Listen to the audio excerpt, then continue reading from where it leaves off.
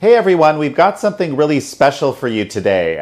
Actually, Kash is off the grid for a while, so we actually got our mutual friend Lee Smith, who is the author of The Plot Against the President and The Permanent Coup, to join us and actually guest host for a day.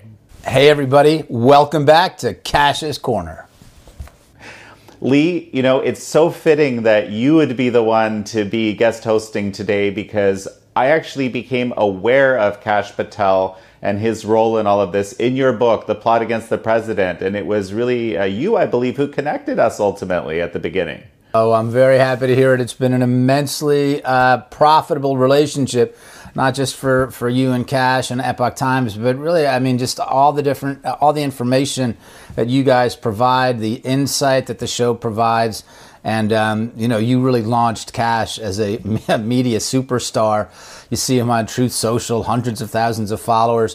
And I have to say, I'm really surprised. But every time I look at the stuff that he's posting, it's brilliant.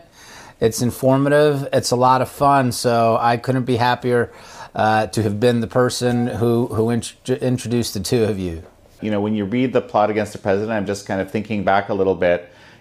Kash really understood how the DOJ worked, and he, the thing that really made an impression on me was that he figured out how to depose these witnesses in ways that they could not kind of get out of the fact that they really knew nothing about Russia collusion, and that kind of set the stage for unraveling Russiagate. Yeah, that was one of the really important parts, writing the book and telling the story. I have to say also, I didn't know that authors necessarily have favorite lines or favorite passages from their book, but there's a part where Kash is talking about, the investigation that he and former Congressman Nunes and Jack Langer and those guys set up over at the House Intelligence Committee. And Kash says, it was our thing. Just how they named it, Objective Medusa. And you just see the amount of effort that these guys put into getting to the bottom of different issues that were plaguing the Department of Justice at the time, and that tragically seem to have only gotten much worse with our federal law enforcement authorities. But yeah, Kash's insight into the DOJ and the FBI, lots of these people he worked with, and he expresses profound respect for the people who are really doing the jobs. And the people who are not, he is rightly contemptuous of them and expresses on behalf of the American public our contempt for the people who are deceiving Americans and hurting the country.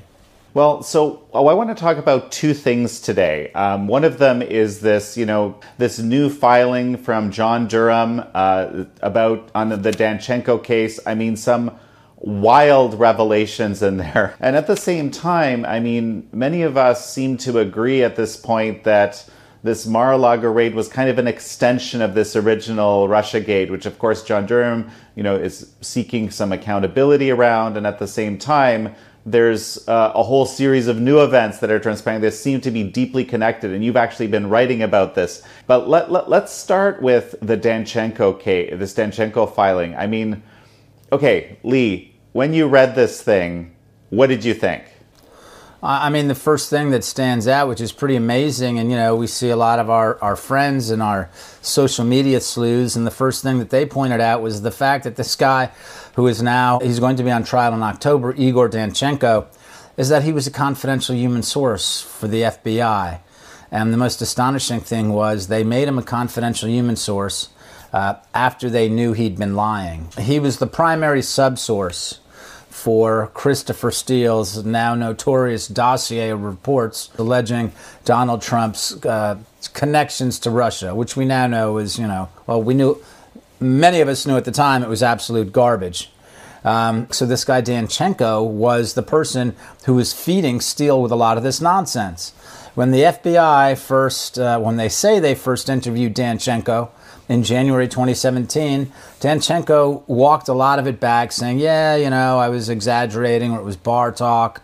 Nonetheless, the FBI decided to make him a confidential human source, which meant a couple different things. The first thing it meant was they were paying him, right? Now they had them on the payroll, which meant the U.S. taxpayer was paying for this guy who had lied to help frame a presidential candidate And then the President of the United States in January 2017, Donald Trump was President of the United States, and they hired the guy who was behind the lies that got a warrant to spy on his campaign. It's mind-boggling. Let me just jump in to the guy who told them he was lying. Yeah. He said he'd been exaggerating. He said, I think Steele misunderstood this, or, it was bar talk, or, that's what it was. And, of course, the FBI at that point kept investigating Donald Trump.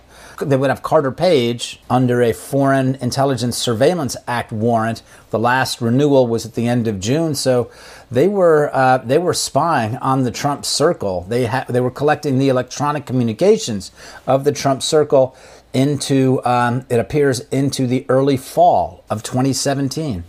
So it's pretty astonishing, and that's what really stood out for most of the people who were going through this new filing.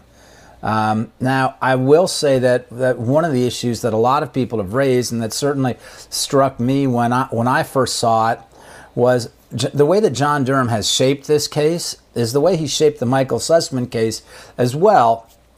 The Sussman case where he was acquitted of lying to the FBI. Well, to do that, to set that case up, Durham had to frame it so that Michael Sussman came in and lied to the FBI, and the FBI was the party that had been deceived, right? That was the sucker or the patsy. He's doing the same thing with the Danchenko trial.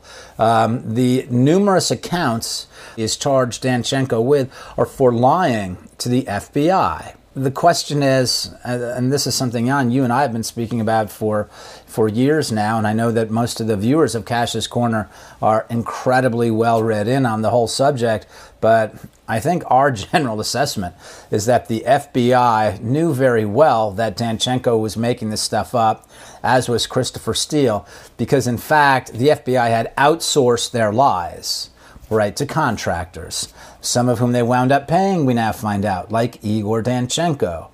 So that's, I think, I don't know enough. We'll have to see when Cash comes back to talk about the different legal issues that this may raise. But I think a lot of people are wondering, is John Durham ever going to turn his attention to the FBI? Because if he's again making them out to be the patsy, that they were lied to by Igor Danchenko and they were operating in good faith, a lot of people are going to be more than disappointed. They're going to look at this as though it was a cover-up. If it's protecting the FBI and just going after people like Sussman and Danchenko, that's going to raise a lot of questions.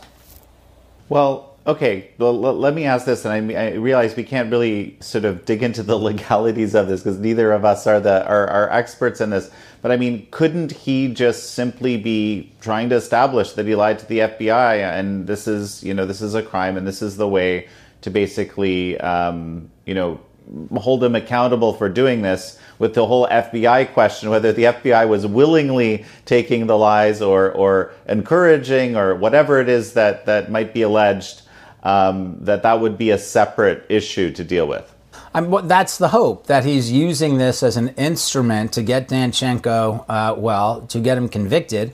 And then I think also in the hope that he'll be able to build on this, and then he'll be able to go after the FBI, or who knows, maybe Igor Danchenko has so much pressure on him, he'll feel compelled to talk and give up different officials at the FBI, or give up Clinton campaign officials, or start giving people up. That's the hope. But again, what looks so strange about this is, here's the basic setup. And this is information that was, we knew about it before, but it's information that Durham now wants to introduce into the trial of Danchenko. The fact that Danchenko was under a counterintelligence investigation by the FBI in 2010. So, you're right, Jan. We shouldn't jump the gun here. Neither of us are lawyers, and we should really rely on Cash for this stuff, and we'll get his information soon. But if it was me and they're charging my client, and I would say, wait a minute, the FBI had this guy under a counterintelligence investigation, and then they hire him as a confidential human source? And you're telling me the problem here is that my guy was lying to the FBI? There's something going on over there. There's something going on at FBI headquarters, and you're looking to hang my guy out to dry, and that's not the problem. The problem is at FBI headquarters. My guy should walk. That's how I see it, because the story is pretty weird. So the FBI was fooled? How were they fooled? They had a counterintelligence investigation on the guy, so they found out he was not a Russian agent. We're not working on behalf of Russia at the time. But again, the idea that, well, now we found out that this guy that we once suspected of being a spy, he's been the one feeding all this information, and now we know he's not telling the truth, and now we're going to make him a confidential human source. Boy, it sure feels pretty, it sure smells bad, and we know what these Washington juries are like. They're ringing up January 6 prisoners for insane, ludicrous charges. They let Michael Sussman walk. Are they going to let Igor Danchenko walk as well? So this most recent filing, it raises a lot of interesting questions about Durham's case, and it also points to corruption at the FBI. Jan, you and I have been looking at this for so long, but I mean, I have to say there's still things that happen that surprise me, maybe just because it's more disgusting than we previously knew. But yeah, this is pretty bad. Well, and the one thing I think that you haven't talked about yet, which I think is a kind of a critical element, is what are the implications from the perspective, for example, of Michael Horowitz, who's trying to figure out, what is happening. He's doing an internal investigation of the FBI. What are the implications of someone like Danchenko actually being a confidential human source for people that are trying to do internal investigations? Yeah, that's a very good question. I asked that yesterday on social media, again, looking for legal advice. I said Michael Horowitz, the Inspector General at the Department of Justice, who wrote that very long and informative report in December 2019, he knew that Igor Danchenko was a confidential human source at that point, that the primary subsource for the dossier had now been brought into the FBI. I mean, that's a big question. If Horowitz did know that, of course, that I wouldn't say it entirely vitiates that Inspector General's report, but it certainly compromises it. And if he didn't know, well, again, that points to more deception at the FBI. But it's just mind-boggling, because the more and more clarity that we think that we're getting, the more details that we think we're getting, there's so much more than we possibly could have imagined. I was speaking to one of the guys from Congressman Nunes's, former Congressman Nunes, his investigation, and he said, look, I mean, is everyone who was involved in this, were they all confidential human sources? What's going on? And it's strange, because I remember having a conversation with a journalist about 3 years ago, and this was a foreign correspondent who'd actually been based in Moscow. And so he actually knows something about the Russians. He knows something about Russian organized crime, and he also knew something about the former Wall Street Journal reporters, Glenn Simpson and Peter Fritsch, who set up this garbage. He said, to me, what this looks like a huge catastrophe, and it wouldn't surprise me if this is all made up of FBI confidential human sources. So who knows if that'll be the next shoe to drop. We'll find out that a whole bunch of sources and a whole bunch of people who were feeding stuff in the dossier, who were sending people in and out of the FBI, were also confidential human sources of the bureaus. So, of course, Steele was one of these confidential human sources. We have Halper, we have Joffe. These are all sort of, very, very important figures as their information came out. But the fact that they were designated as these confidential human sources made them essentially, very difficult to scrutinize. I think that's the thing that I find so interesting. And this is, what people are arguing is maybe the reason that they were made that way, because, it doesn't seem to make any sense to make someone like Danchenko a confidential human source. He's lying. He's not really a Russian agent because he ran that counterintelligence on him. What is he supposed to be confidential on, right? Well, maybe you want to keep him out of scrutiny. That's the theory. Yeah, I think that's the thing. They wanted to bury him. They wanted to bury Igor Danchenko. They didn't want people asking questions.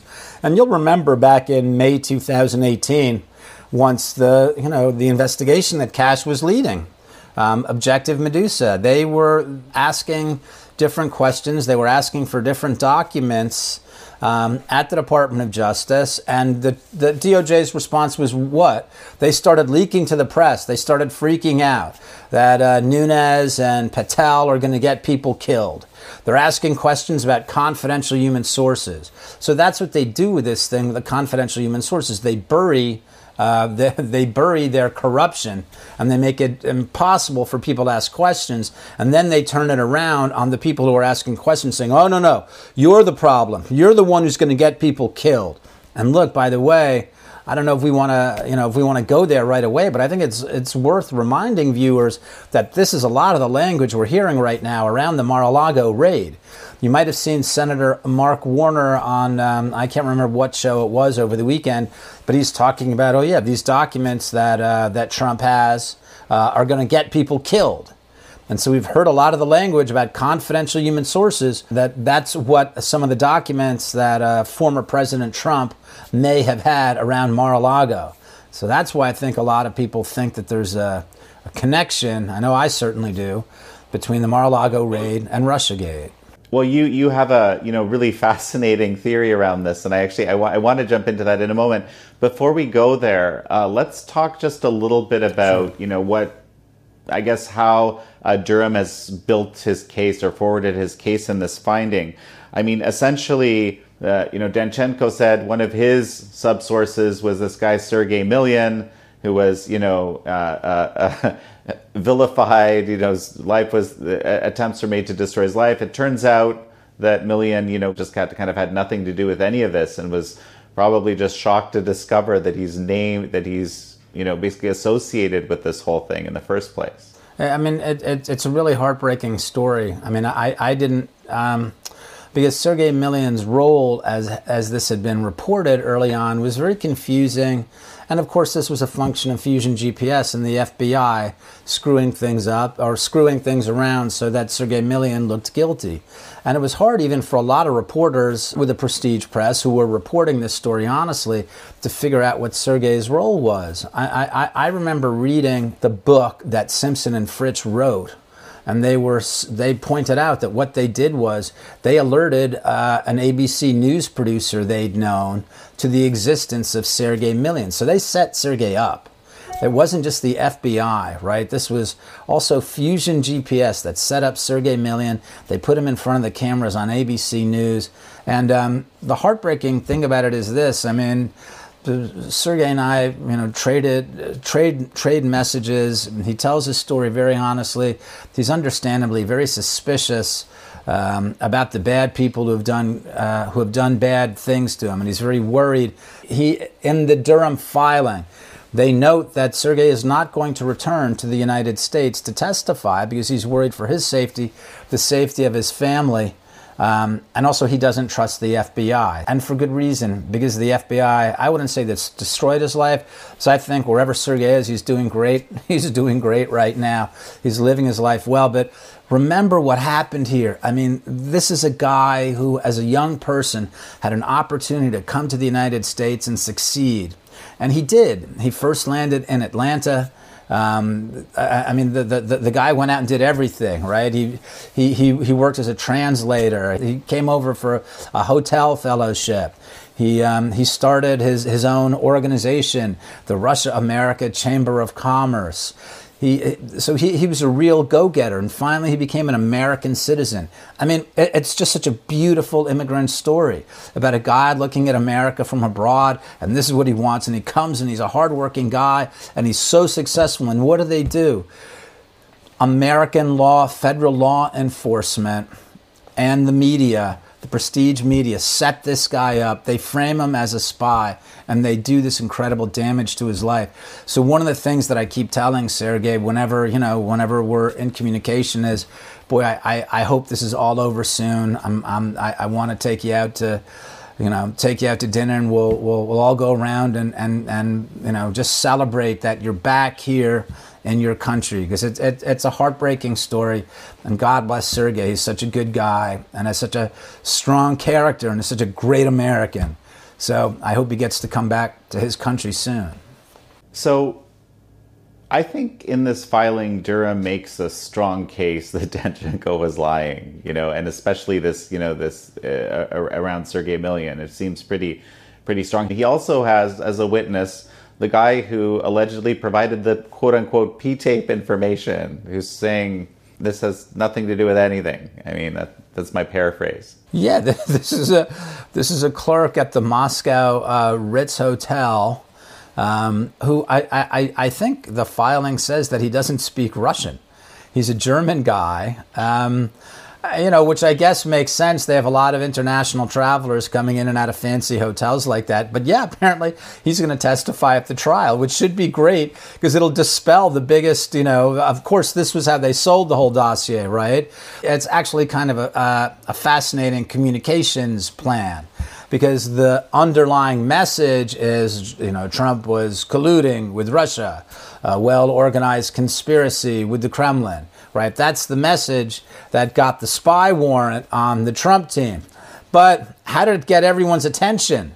It got everyone's attention by talking about the P-tape, right? So, it was so clearly just a communications strategy. This had nothing to do with law enforcement. It had nothing to do with counterintelligence. It had to do with selling it to the press, selling it to the public, getting their attention. And then there was another play going on behind the scenes, which was this same document that was out there smearing Donald Trump was also a document that was used to get a warrant to spy on American citizens. Just terrible.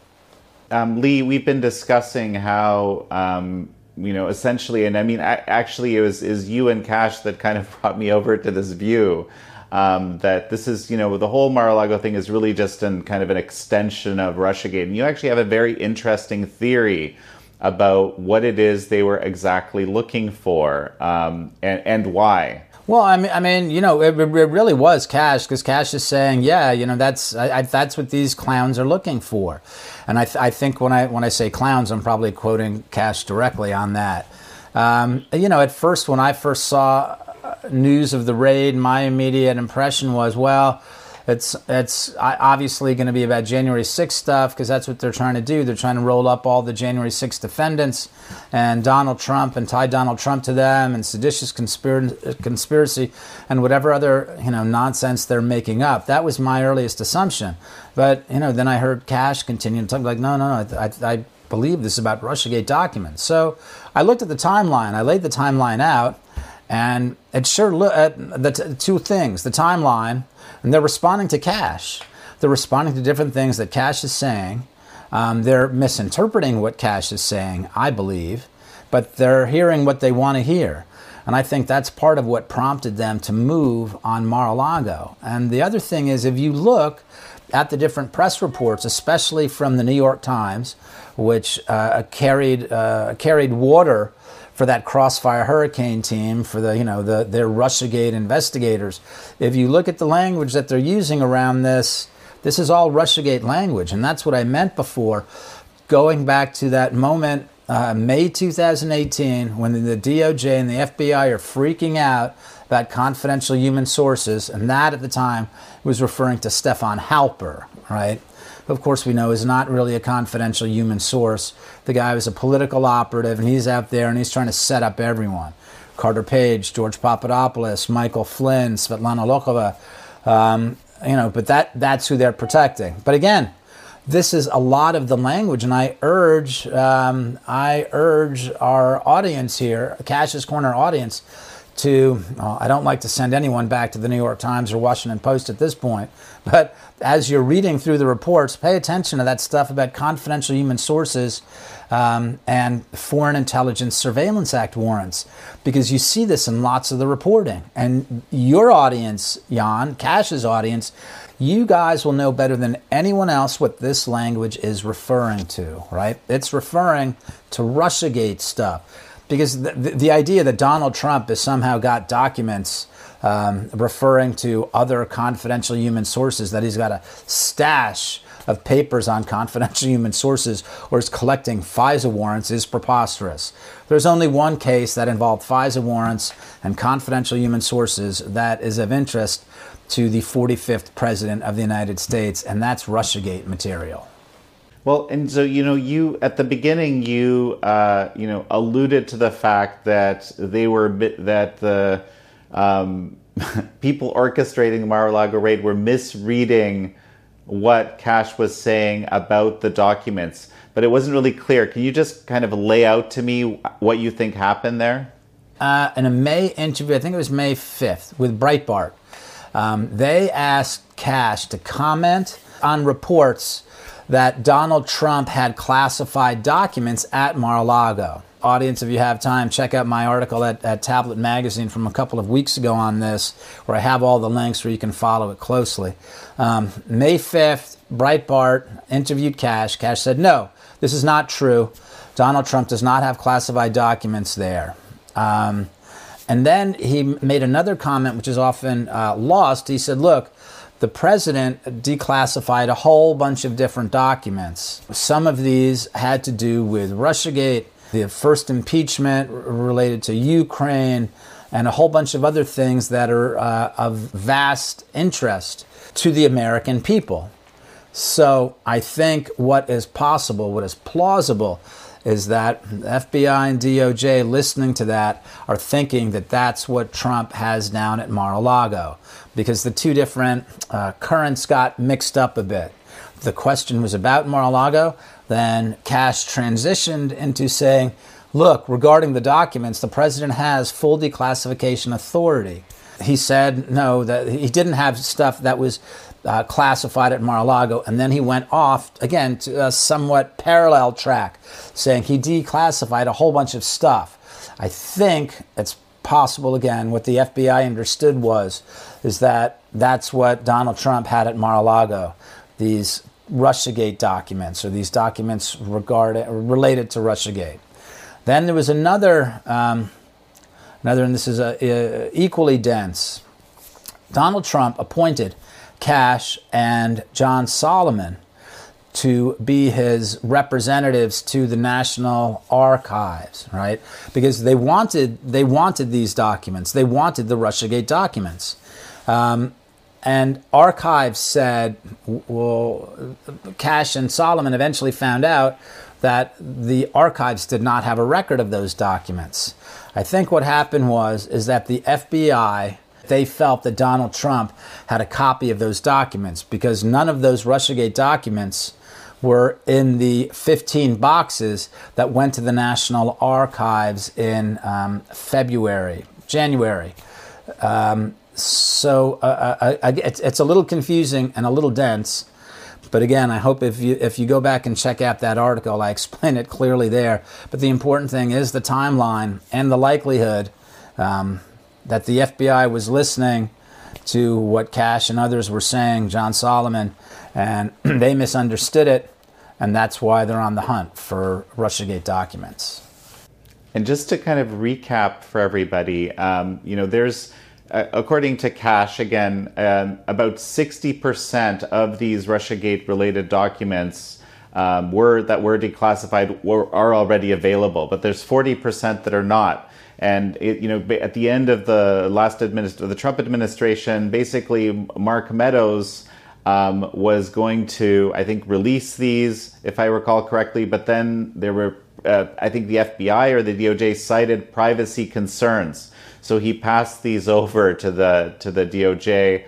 And basically, at that point, they just they essentially disappeared, right, into the ether, so to speak. Yeah, perhaps never, with the idea to never be seen again. It makes me wonder what is in these documents, and I really want to know badly. And of course, both Kash and Devin Nunes, they're very serious about their treatment of classified information, so they're not sharing. Yeah, definitely not. Yeah, it's like the scene at the end of Indiana Jones and the Raiders of the Lost Ark, right? When they take the Ark, the most precious possession perhaps in world history, and they hide it away. And the point is, no one will ever see this again. And I think that was the idea with the DOJ. We're going to take these documents and we're going to file them next to the Ark of the Covenant, and no one will ever see these documents again. Now, certainly we hope the next Republican White House will make these documents available, as Donald Trump wanted to make them available to the American public so we can understand what the FBI and DOJ was up to at that point. I mean, one of the things, Jan, that you and I have spoken about for so long is this just keeps going on, so it's like we're playing catch-up. We're talking about documents here about things that happened 6 years ago, and look at what's going on now. I mean, now the thing that we want is we want to know what was going on with Mar-a-Lago. What's the decision behind that? What are the documents behind that? And and there's a reason that Mar-a-Lago looks a lot like Russiagate, right? Remember the affidavit that was released about 2 weeks ago? It was so heavily redacted, it reminded us of the heavily redacted FISA warrant on Carter Page. So we're seeing all these duplications, and the reason for that is it looks like Russiagate because it's Russiagate. But we keep moving along, we keep pushing along, and it was thanks to people like Kash and Devin that we got some information, some transparency to begin with, and we hope that John Durham will provide more, and certainly the information he's giving us will help with transparency. But I think people want accountability, and that's what the American public wants too. People who broke the law, people who violated the trust of the American public, who the FBI and DOJ are responsible for protecting. If they violated our trust, if they broke the law, they have to be held accountable. And what have we seen instead? We've seen a 6-year-long campaign to defend themselves, to avoid accountability. And that's why they made Igor Danchenko a confidential human source. Not because he had any useful information. They put him on the U.S. taxpayer dime so that they could protect him. Again, the scandal grows larger and larger the more information we have. So, Lee, it's time for our shout-out. I love the fact that you and Kash do this every week. I find it really moving, and I'm so honored that I get to do it this week. And this week's shout-out goes to the Russiagate corner of Twitter. These guys have been amazing. I mean, I've learned so much from them, Jan. I know you have too. We all have. And it's just amazing to see people who not only gather information, but they disseminate information to help educate their fellow Americans. So I'm going to shout out with as many names as I can remember, but there have got to be 30, 40 people who have been doing great research for the last 4 or 5 years. So we're going to start with some of the guys who are also with the Epoch TV team, and that's Hans Montke and Jeff Carlson. Thank you. I also want to shout out to Monsieur's Ghost. He was one of the first people, if not the first person, who understood how Sergei Milin was being framed. He's great. We have Fool Nelson, a savant, a genius. Technofog, Legal Mind, fantastic. Stephen McIntyre goes under climate audit. Let me see, Walk of Fire, Rising Serpent, and the other one that I really want to make sure I name, that I shout out to, well, first of all, Sham Infinite, because Sham is going to get mad if I don't remember his name. The other person I got to have a big shout out for is my man, Undercover Uber. We haven't seen him in so long, but the stuff that he was producing on Russiagate is just amazing. So we love you, Undercover Uber. Come back. And again, big shout out to the Russiagate corner of Twitter. You guys are the best. If I forgot some of your names, go ahead and give me a hard time, but you should be on Truth Social anyway. And we'll see you next time on Kash's Corner.